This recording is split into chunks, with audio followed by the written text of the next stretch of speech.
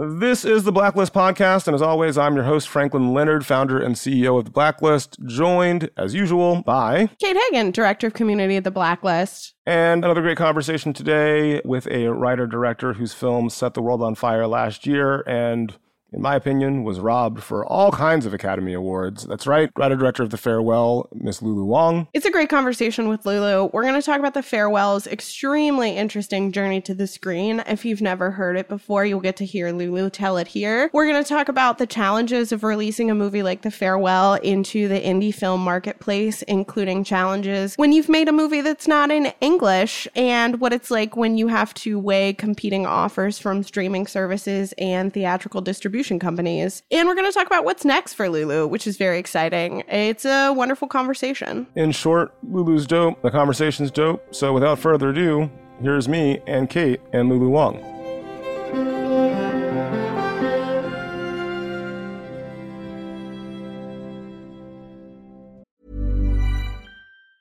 Planning for your next trip? Elevate your travel style with Quince. Quince has all the jet-setting essentials you'll want for your next getaway, like European linen, premium luggage options, buttery soft Italian leather bags, and so much more. And it's all priced at 50 to 80% less than similar brands. Plus, Quince only works with factories that use safe and ethical manufacturing practices. Pack your bags with high-quality essentials you'll be wearing for vacations to come with Quince. Go to quince.com/trip for free shipping and 365-day returns. Hey, folks, I'm Mark Maron from the WTF Podcast, and this episode is brought to you by Kleenex Ultra Soft Tissues, your ally to help tackle your allergy symptoms this season. I love the change of seasons, but nobody loves pollen and all those other things floating in the air that make you sneeze during this nice weather. Kleenex Ultra Soft Tissues are hypoallergenic and allergist approved, so fight back against watery eyes and runny noses without worrying about irritating your skin. For this allergy season, grab Kleenex and face allergies head on.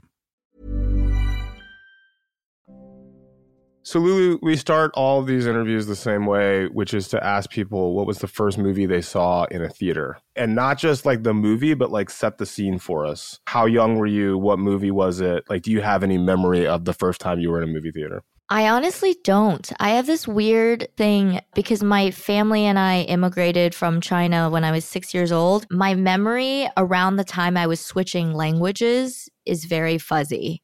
Because I think that language is how you see the world, how you interpret the world. And so when I moved to the States at 6 years old, I only spoke Chinese.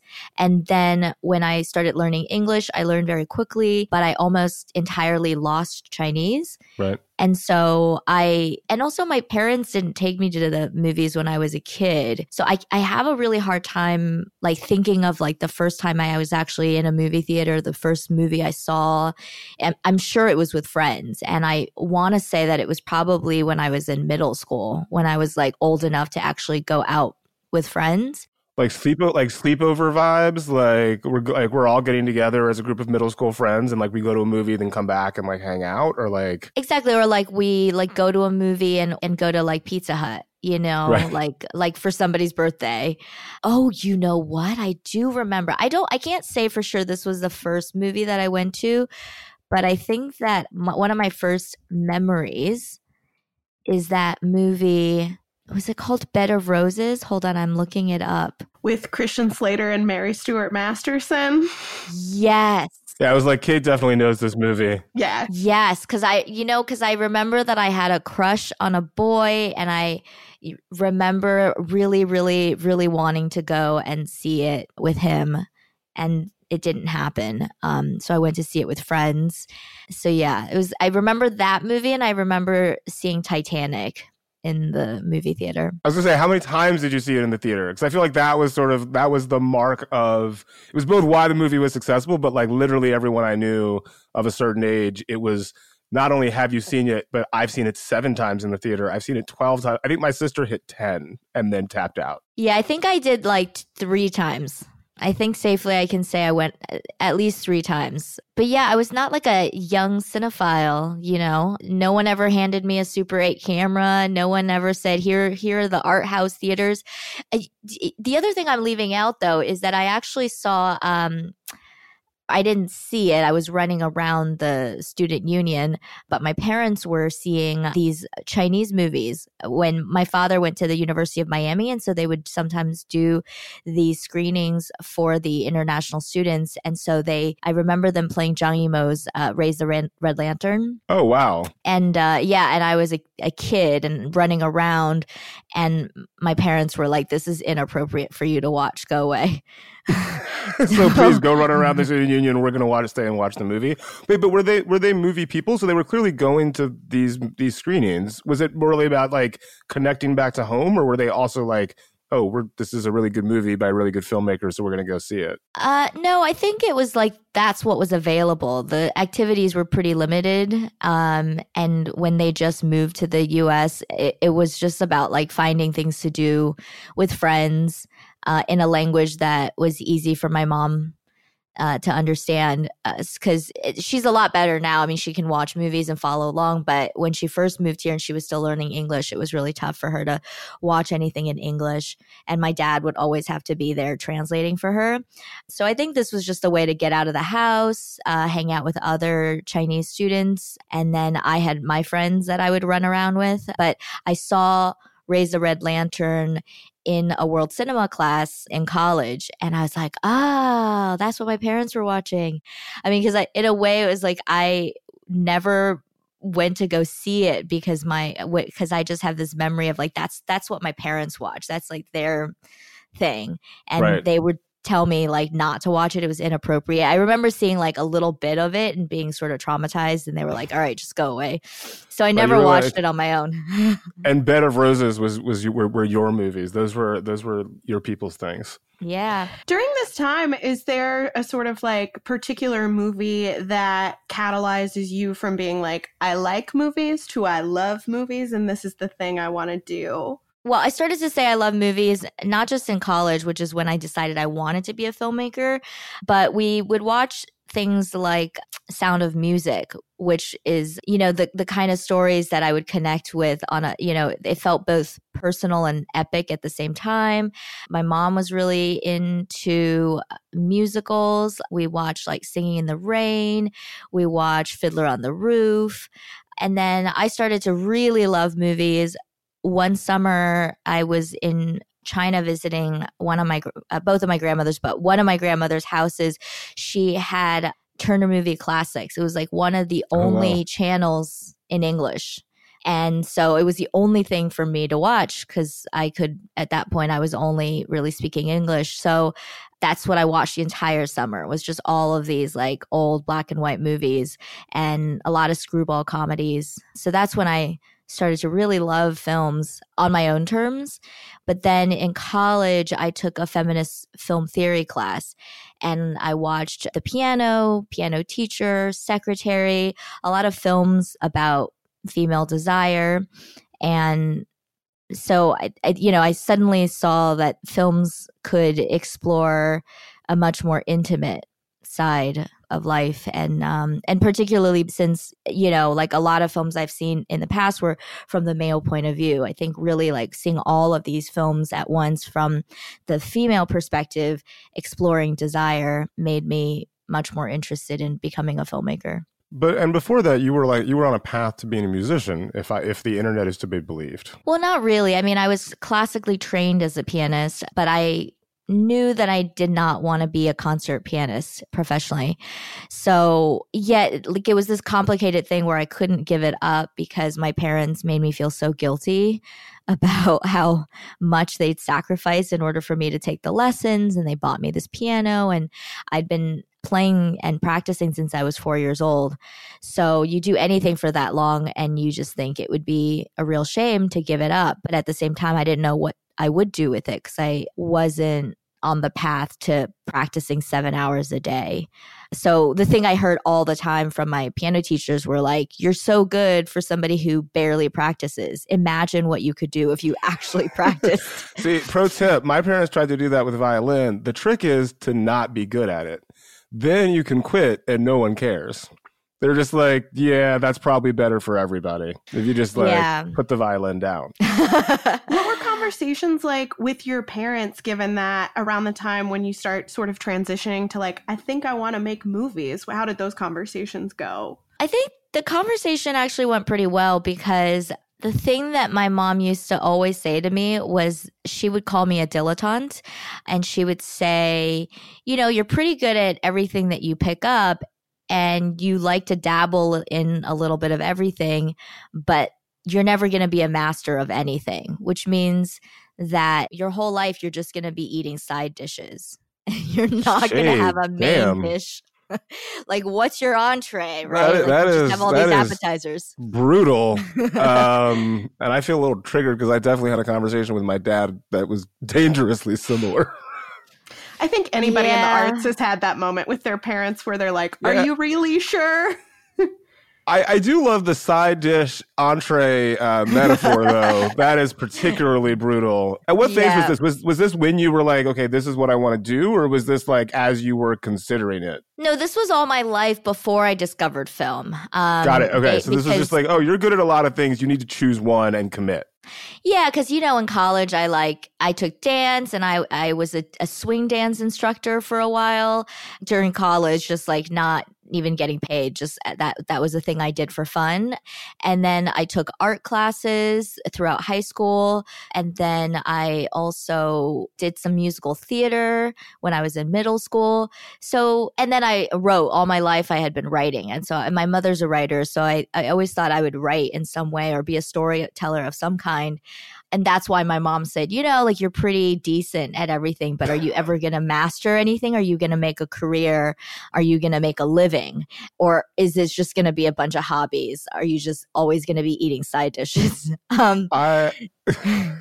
So then, you know, when I discovered filmmaking, that was the thing I could throw back at them. I could say, like, look, I have my entree. This is my steak dinner. Right. What are you going to say? Like, you can't. This is what you've been like. Exactly. And not only that, the entree is composed of literally every side dish. It's music, it's art, it's writing. I got it all. Exactly. I was like, so none of it has gone to waste, even though I'm not playing piano anymore. My music background really helps inform how I work with a composer, helps to inform the rhythm of editing, of even how I write. I think of, like, you know, dialogue as a melody.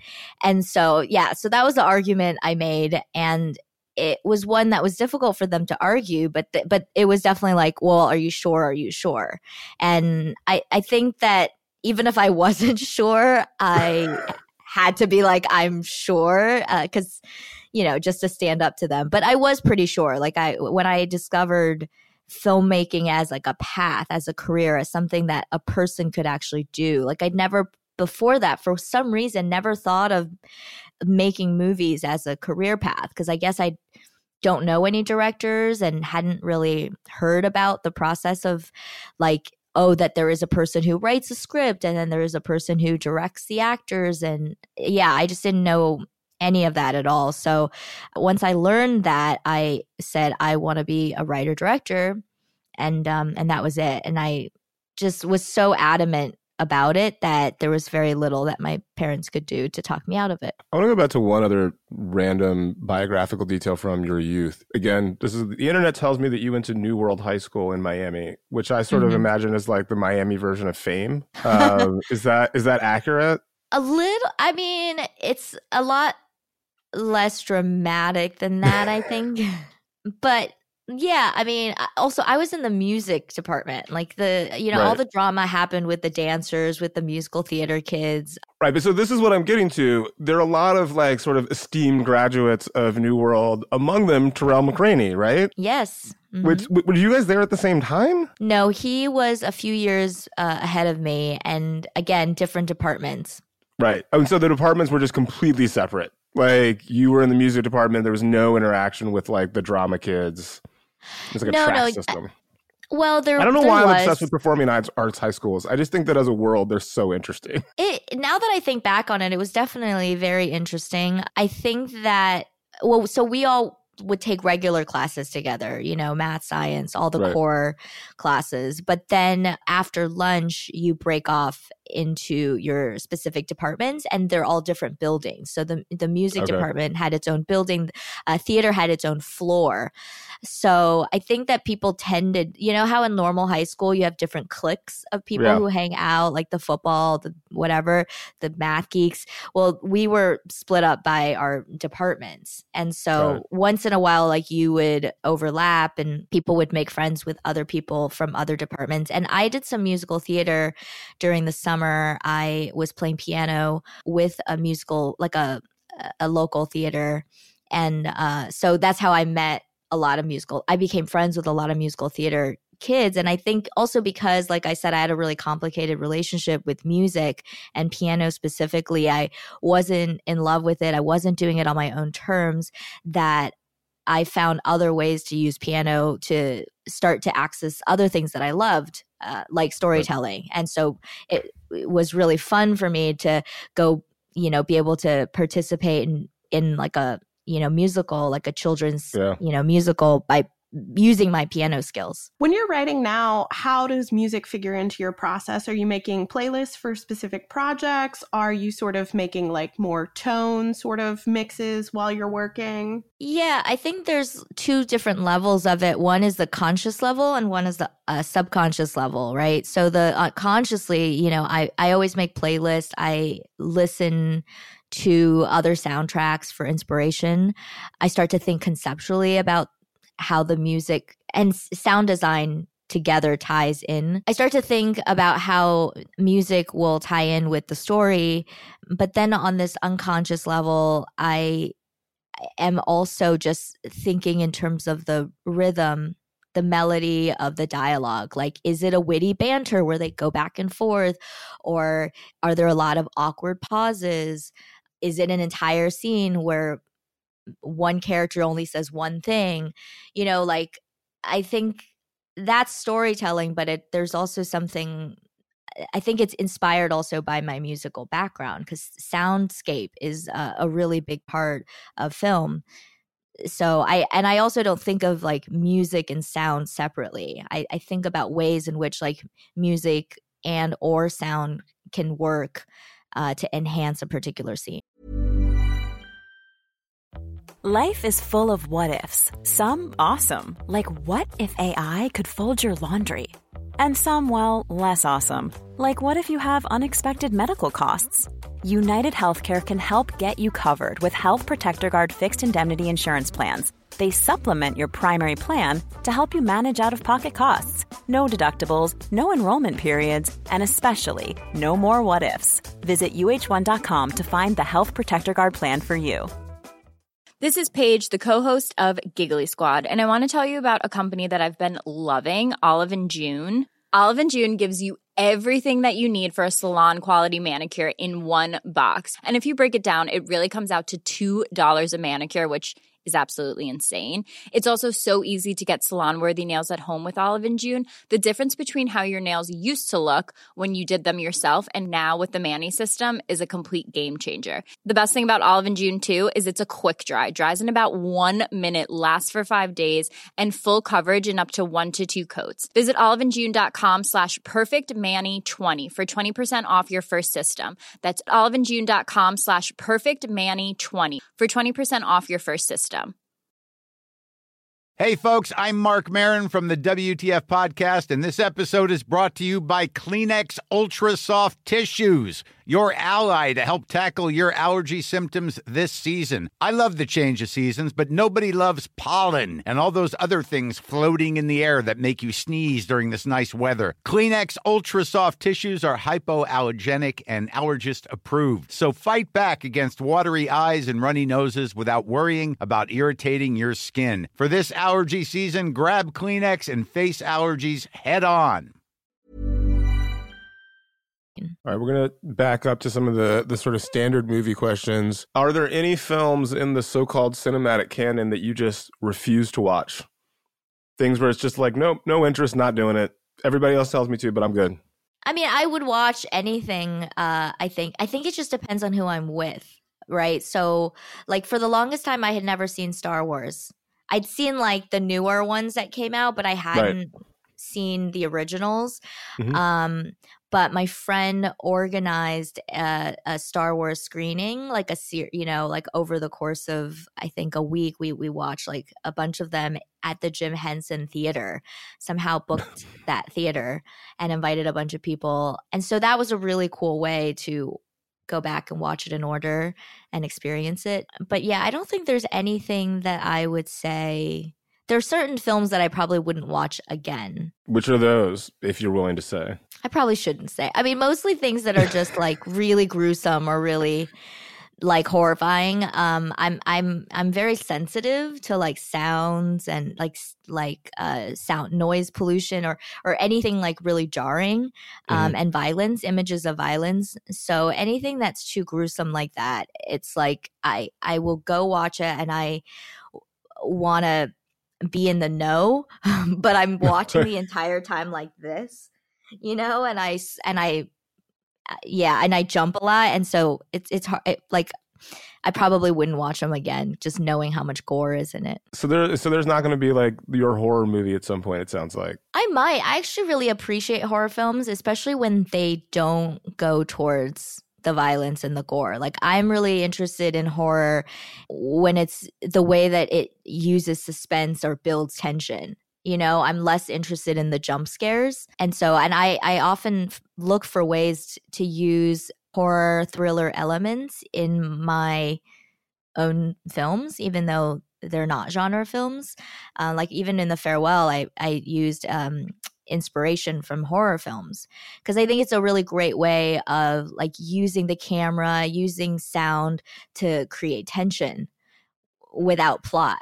You're building atmosphere. So that's why I watch a lot of genre, or not a lot, but I try to watch them but I try to get a sense of like how much gore is in it, how much violence and how many jump scares. And I tend to like the ones that are more atmospheric. Is there anything in particular that sort of inspired shooting on The Farewell, like any sort of genre films particularly that you were thinking of as you're trying to build suspense in The Farewell? Yeah, like a lot of them, Rosemary's Baby. I think just in general, like thinking about how a horror film creates the sense of there being a monster in the room without seeing the monster. And so I was thinking of The Lie as a monster, and because so much of the movie isn't based around plot, and I wanted to make sure that people felt the tension and that it was still escalating.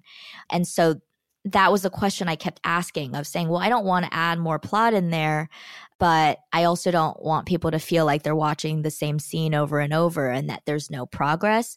And so that's when as I was talking to a friend of mine who is a genre filmmaker, that's when she said, well, this is why I love genre. This is how, in a horror film, if you watch like camera movement, if you watch sound design or whatever it might be, ways in which you can create the sense that something is coming. So I'm going to use that as a pivot to talk about The Farewell.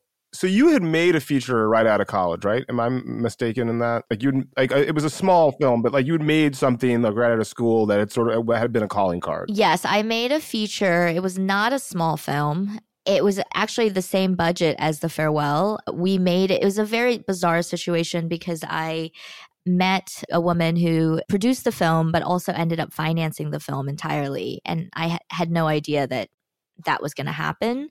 And we ended up somehow casting Britt Marling and Jack Houston, and it was supposed to be like $100,000, micro kind of film, and it just became much bigger. And it was my film school essentially. Like I had barely made any shorts before that, so I really used that opportunity as a way to learn the set, to learn, how a film is put together and work with actors. And then after that movie, though, there was a gap between that and The Farewell. And I just kind of want to talk about, like, how did the sort of the personal reality of the situation with your grandmother evolve?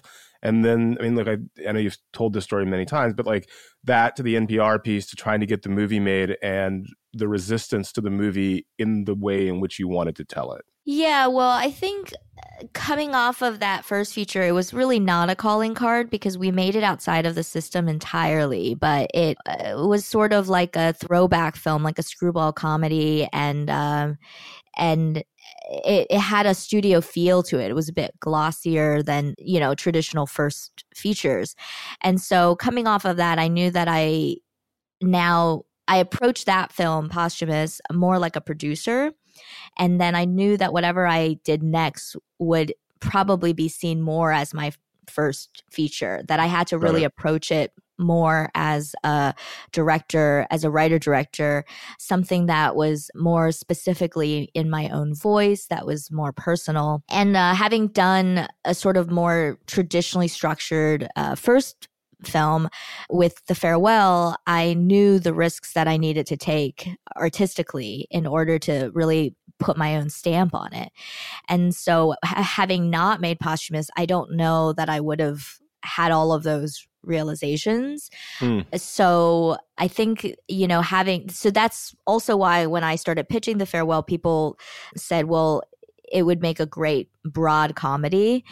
And I said, well, I've already done that, or a rom-com. And I said, I've already done that film. That's not my voice. And I know that for sure. And my first film didn't go anywhere. It didn't do anything. And I said, this is going to be different.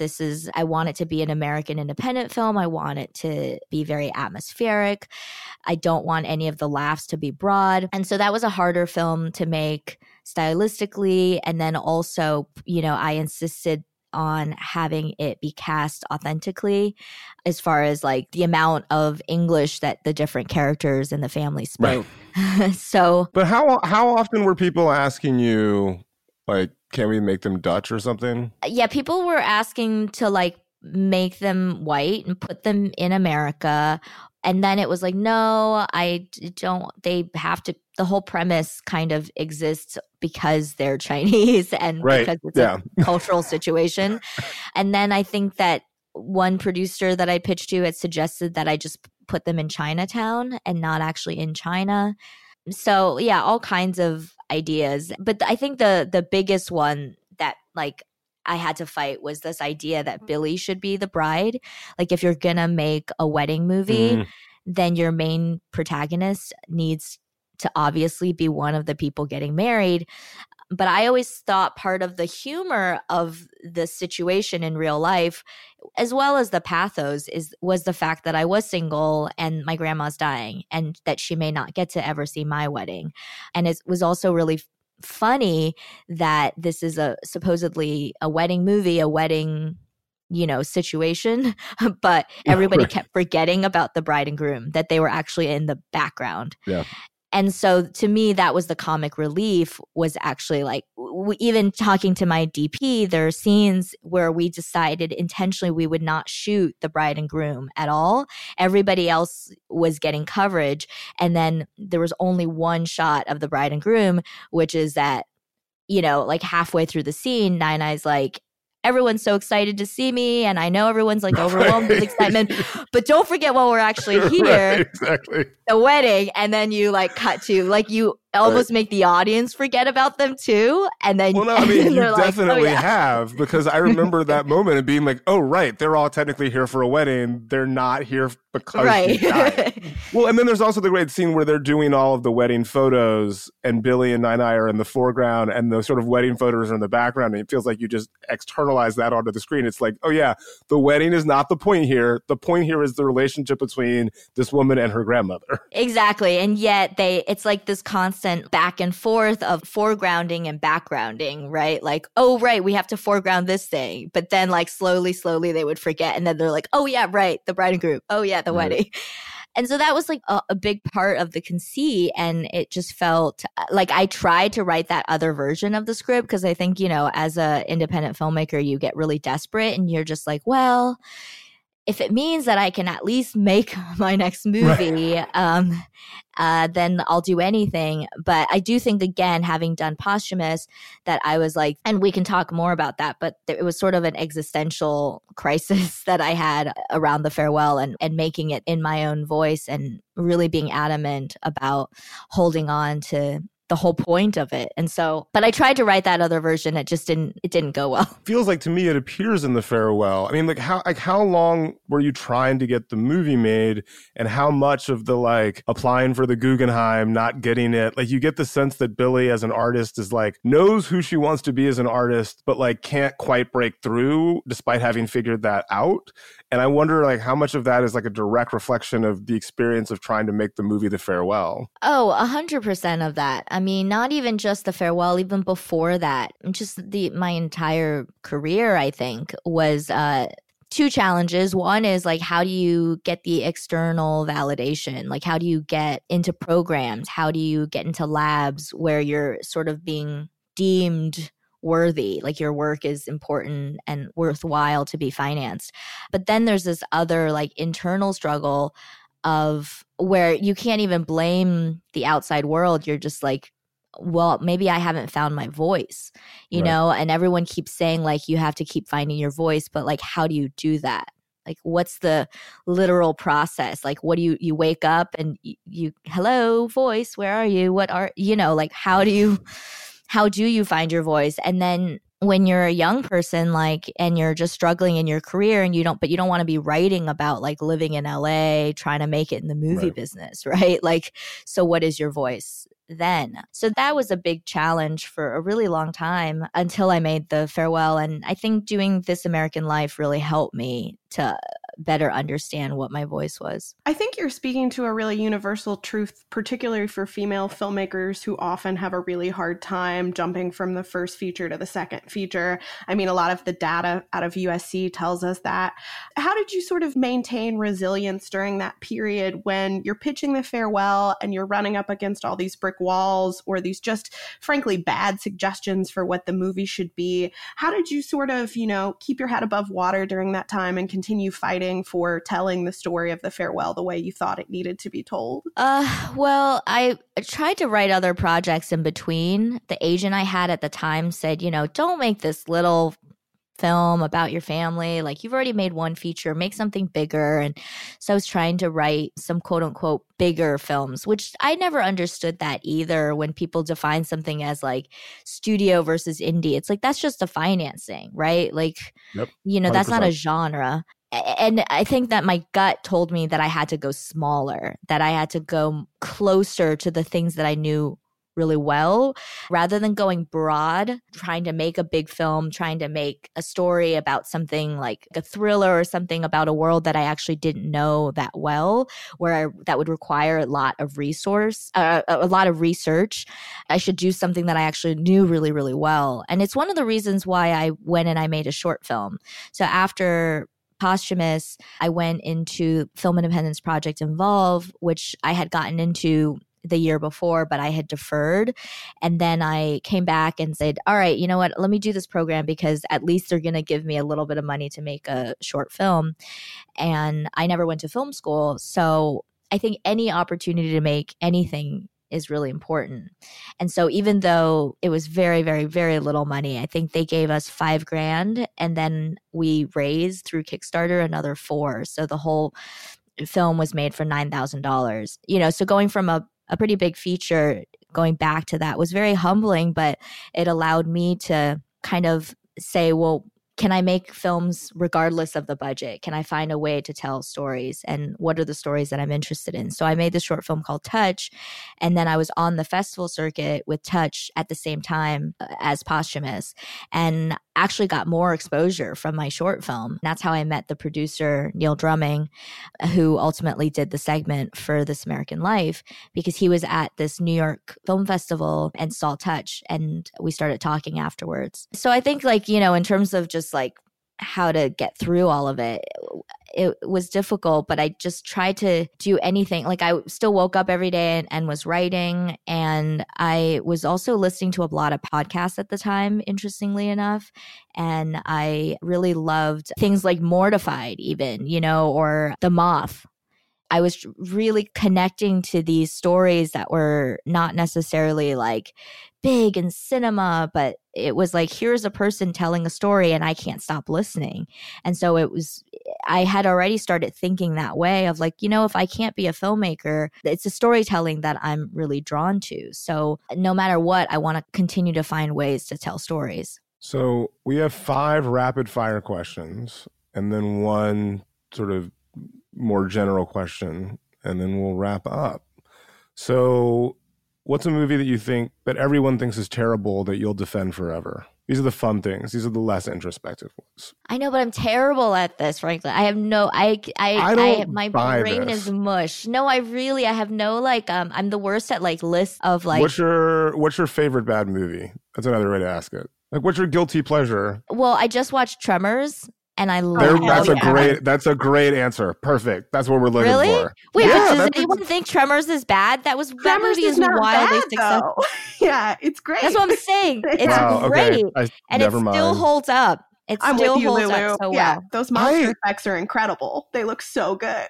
And it's so earnest. I'm going to leave you guys to keep talking about Tremors while I check the Rotten Tomato score. So sing its praises, and we'll see what the critics thought. I wanted Kevin Bacon and Fred Ward to make like 10 movies together. I would have watched like 10 of those buddy movies with the two of them. Just like, I stand corrected, by the way. Tremors is an 80% on Rotten Tomatoes. Because it's great. Good. Yeah. That's very good. Yeah. Even the sequels are not bad, apparently. Have you guys seen the sequels? Tremors 2? I've seen Tremors 2, which is pretty good. Aftershocks. Mm-hmm. Yeah. And Tremors 3, Back to Perfection. They pivot to the Michael Gross character as the protagonist at some point, which is a big shift. I've heard that they're trying to make Tremors 4. There we go. The next Lulu Wang extravaganza. Kind of the flip side of that question, is there a movie that you put off watching for a really long time, and then when you finally saw it, you were like, oh my God, this is the best thing that's ever happened to me? Yes, but I can never think of these things. I'm so bad at them. What have I put off? The other reason is I haven't seen much in the last 2 years, between making the farewell and then being on the circuit for it. Exactly. So I'm trying to like rack my brain for like what I have even seen recently. It's okay. We can move on. We'll spare you. If you don't have an answer, you don't have an answer. It's all good. How about this? Okay. Favorite movie about love, favorite movie about war. Like, you want like a serious answer for the truest answer. Favorite movie? The truest answer, the realest answer. Favorite movie about love. I wouldn't say this is like the best movie about love, but the movie that made me want to make films was Secretary, and I think it's like a wildly, wildly romantic movie. There we go. Favorite movie about war. I don't like war movies, so I think it would have to be a war movie that was like, war is bad. Does Atonement count? Atonement definitely counts. As a war movie? That is 100% a war movie. Yeah, absolutely. Okay. That's a beautiful movie. There we go. I need to see that again. It's been years. What a tracking shot that is. That is a hell of a tracking shot. And Saving Private Ryan, I mean, I haven't seen that in a long time, but I remember thinking that it was really well done. I have not seen that since I saw it in the theater, actually, when it came out, now that I think about it. It was like, I was living in New York that summer, and there were like signs. I just remember there being signs at the movie theaters that were basically like, if you walk out within the first 5 minutes, you're not getting a refund. Like, that was the big concern. Wait, do you know what, though? I actually think the best war movies to me are like, not like Earthling Wars, but like Independence Day. That's kind of like a war movie. That's a great answer. Right? I mean, like war against the ways in which we bond as humans. I think that's great. We could use some of that Independence Day spirit right about now. I mean, ain't that the truth? We love to talk to folks about sort of early film images that have stayed with them for a really long time, sort of whether that's a particular cut or a still frame or a particular camera move. What kind of sticks in your brain? What kind of images have stuck in your brain longer than others when it comes to thinking about like your life in movies? Well, like, what's the one image? What kind of images, or what's the one image? Yeah, what's the one image? But we've had folks kind of talk about, a cut or anything in that vein. I'll give you two. One is the tracking shot in 400 Blows. And then another one is the last shot, Julieta Messina's face in Knights of Cabiria. Ooh. Great pick. Yeah, that Yeah, I wrote Kate about. approves. Well, I wrote about it for Criterion because I feel like that ending has really influenced the tone of everything that I make, which is that bittersweet quality of both pain and grief, but also hope. And, and it's like the way that she's crying and you see the single tear and her mascara is coming down her face and you see the tear, but then she looks up at the camera and breaks the fourth wall and smiles, even though she has no reason to smile. But it's, you sense that there's hope for this character. Hi, I'm Daniel, founder of Pretty Litter. Did you know cats tend to hide symptoms of sickness and pain? I learned this the hard way after losing my cat, Gingy. So I created Pretty Litter, a health monitoring litter that helps detect early signs of illness by changing colors, saving you money and potentially your cat's life. Pretty Litter is veterinarian developed, and it's the easiest way to keep tabs on your fur baby's health right at home. Go to prettylitter.com and use code ACAST for 20% off your first order and a free cat toy. Terms and conditions apply. See site for details. Even when we're on a budget, we still deserve nice things. Quince is a place to scoop up stunning high-end goods for 50 to 80% less than similar brands. They have buttery soft cashmere sweaters starting at $50, luxurious Italian leather bags, and so much more. Plus, Quince only works with factories that use safe, ethical, and responsible manufacturing. Get the high-end goods you'll love without the high price tag with Quince. Go to quince.com/style for free shipping and 365-day returns. Hey, folks, I'm Mark Maron from the WTF Podcast, and this episode is brought to you by Kleenex Ultra Soft Tissues, your ally to help tackle your allergy symptoms this season. I love the change of seasons, but nobody loves pollen and all those other things floating in the air that make you sneeze during this nice weather. Kleenex Ultra Soft Tissues are hypoallergenic and allergist approved, so fight back against watery eyes and runny noses without worrying about irritating your skin. For this allergy season, grab Kleenex and face allergies head on. So, And then the second to last question, what is the one movie, you get to decide on a movie that everyone on Earth gets to watch simulcast, adjusting for time zones and such. What is the one movie you're forcing everyone to watch for the benefit of humanity? oh God. Well, I was going to say Cats, but then you said for the benefit of humanity. And I was like, no, I can't. I take it back. I think there's an argument, especially at this moment, that what the world needs now is a screening of Cats. I feel like if we all took 2 hours to just enjoy it, it would probably, the world would be a better place. I'm not unconvinced that that's true. I was unable to watch a movie in its entirety for about 2 weeks. And then last Friday I watched Cats, and it cured me of my inability to watch movies because you have to see it. You're so right. It's just fun. I saw it at one of those rowdy screenings, rowdy cat screenings at Alamo Draft House, and just had the best time. We had a private screening where we could invite all our friends and stuff. And everybody agreed that even the people who were really cynical about it coming in just said it was a really fun experience. So, because there's nothing quite like an experience where everyone is on the same page. The movie doesn't even have to be good. It's just that we're all as human beings coming together to sit in a room and experience joy on some level. We're going to laugh, we're going to make fun of it, and everybody is in the same zone. It's a shared joy that I don't know that you can replicate anywhere else. Exactly. And I'm so into earnestness that, because everything tries so hard. I mean, not to say that Cats didn't try really hard, but it's so much fun to watch something that makes no sense at all. And you just keep turning to people being like, what was that? That didn't make any sense. What were they thinking? Well, to this day, one of my favorite movie-going experiences of all time was going to see Snakes on a Plane on the night it came out. And I don't know that I've ever experienced a moment of cinematic joy as pure as the first time Sam Jackson says, "Get these motherfucking snakes off this motherfucking plane."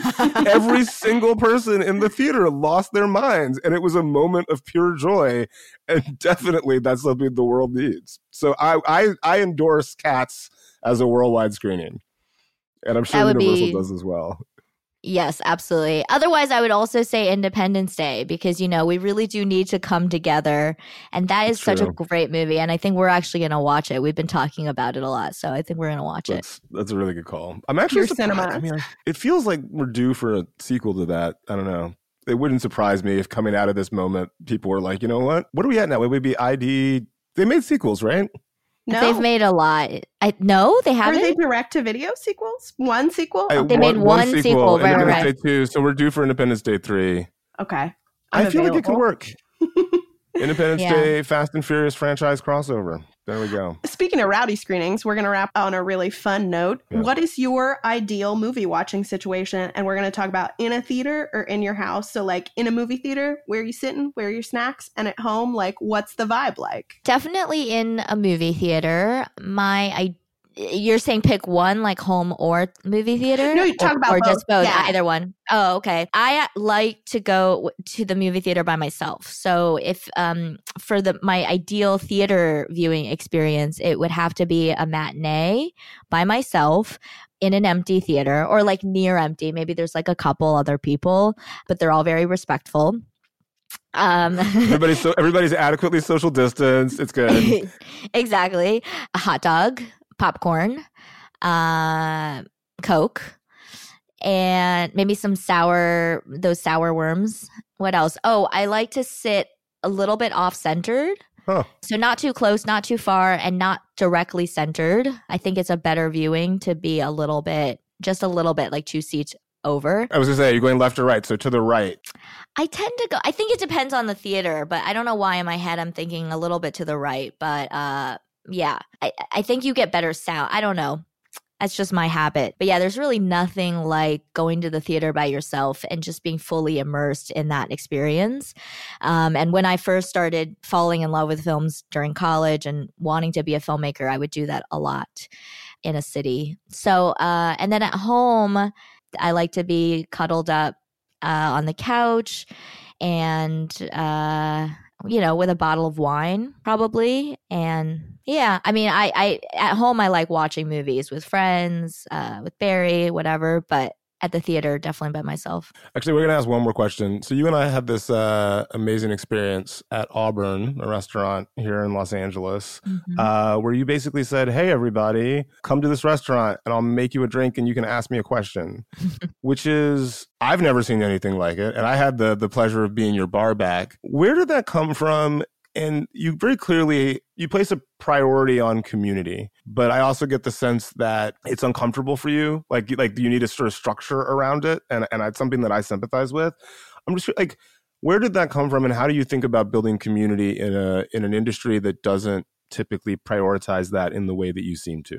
Yeah, it's interesting that you noticed that because I had a really hard time with, promoting the film for a year. Well, first of all, just because I did it for so long because we premiered at Sundance. Yeah, that's and exhausting.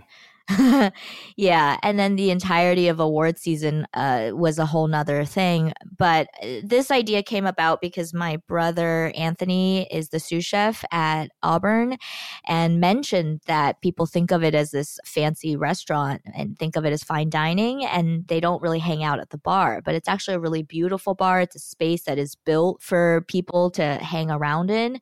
So I said, well, and also financially, it's great for the restaurant because that's where they make the most of their money is through drinks. So I said, well, if you want me to help, I can maybe just like tweet about it. And I bet if I said I'm going to be there on a certain day, people would maybe a few more people would show up. I said, but I don't really want to be like at the bar for hours and hours talking to a million people because that just sounds like what I did for the whole last year while promoting the film. But I do want to bring people together and it's cool. So I said, okay, but what if I bartend? And that way, I'm doing something, and people can talk to me, but there's some parameters. They can only ask me one question and one person doesn't hoard the entire time. So that's kind of how it started. And also I've always loved the idea of bartending or working at a coffee shop. In college, I worked at a coffee shop and really, really enjoyed that. So that's where the idea came from, I guess. And I just thought it would be a nice way also for people to see a director that's more accessible. Because when I was trying to become a filmmaker. I think one of the reasons it took me so long to recognize that I could be a filmmaker is that directors felt so inaccessible. And they're put on this pedestal, and especially anything in Hollywood, everything is about celebrity, and it's very American too. This like the lone auteur who does everything themselves and is isolated from the public. So I think that this was a way to just show people that we're just normal people. We're just storytellers. Yeah, well, I think that was the thing that was so amazing to me, because there wasn't much bar backing for me to do. I was basically making sure people didn't ask follow-up questions and sort of, distracting them with less sterling conversation while they were waiting for you. But it was fascinating watching them watch you, because you did get this. It was just like, wait a minute, this woman who directed a movie that I love is making me a drink. Like, this is amazing. Like, and there were multiple times when I caught people like literally like poking each other, like, oh my God, this is so wild. Like, she's making us a drink. And then we get to ask her a question. And I just wonder, and look, you and Barry have started doing this stuff on Instagram Live. Like, beyond what do you get from it? Like, yes, certainly it is a good and valuable thing that other people realize that you were once them. But I get the distinct sense that you get something from it personally, and I'm curious how you think about that. Yeah, I love concerts, right? I love the Moth because you can sit in a theater and listen to somebody tell a story. There's something that the reason I became a storyteller, I became a filmmaker, is because I believe in the tradition of storytelling. I think that it's really important. And the most direct way of doing what we do is actually just like sit around a campfire and tell stories. Like, that's what our ancestors did. And I think that there's a disconnect now, especially in filmmaking, because you make the thing and you spend however long, like years and years doing it. But by the time it screens in a theater and people see it, you've moved on to another project. So you don't really feel the energy the way that in a room, the way that like a musician doing a concert or a stand-up comedian can really have that direct relationship with your audience. And so that's the part that I do appreciate with releasing the film. And one of the reasons I went with A24 was when they pitched us about the distribution plan, they were like, with a small film like this, you need to connect with the audience in a really grassroots way. We're going to put you in Asian American communities. We're going to put you in colleges where you're going to go from city to city and do Q&As. And I really enjoy that because that's why I want to know the reaction, and not through a computer screen, not just reading the review of somebody who I've never met, but I want to feel the room. And it's why I love the theater experience, being able to sit in a theater, watching the film with an audience and, feel the energy and hear them laugh or hear them cry. I think that's the greatest blessing that any filmmaker can get from the audience. So I guess that this is an extension of that, of just like saying, hey, we're storytellers, we're part of the community. And I don't know, feel more connected that way. It makes you feel more human, I think, because otherwise, like, all of this stuff can just feel really cold. And that is the perfect way to end. Thank you. Be well. Enjoy the TV show. Thanks so much, Lulu. Thank you.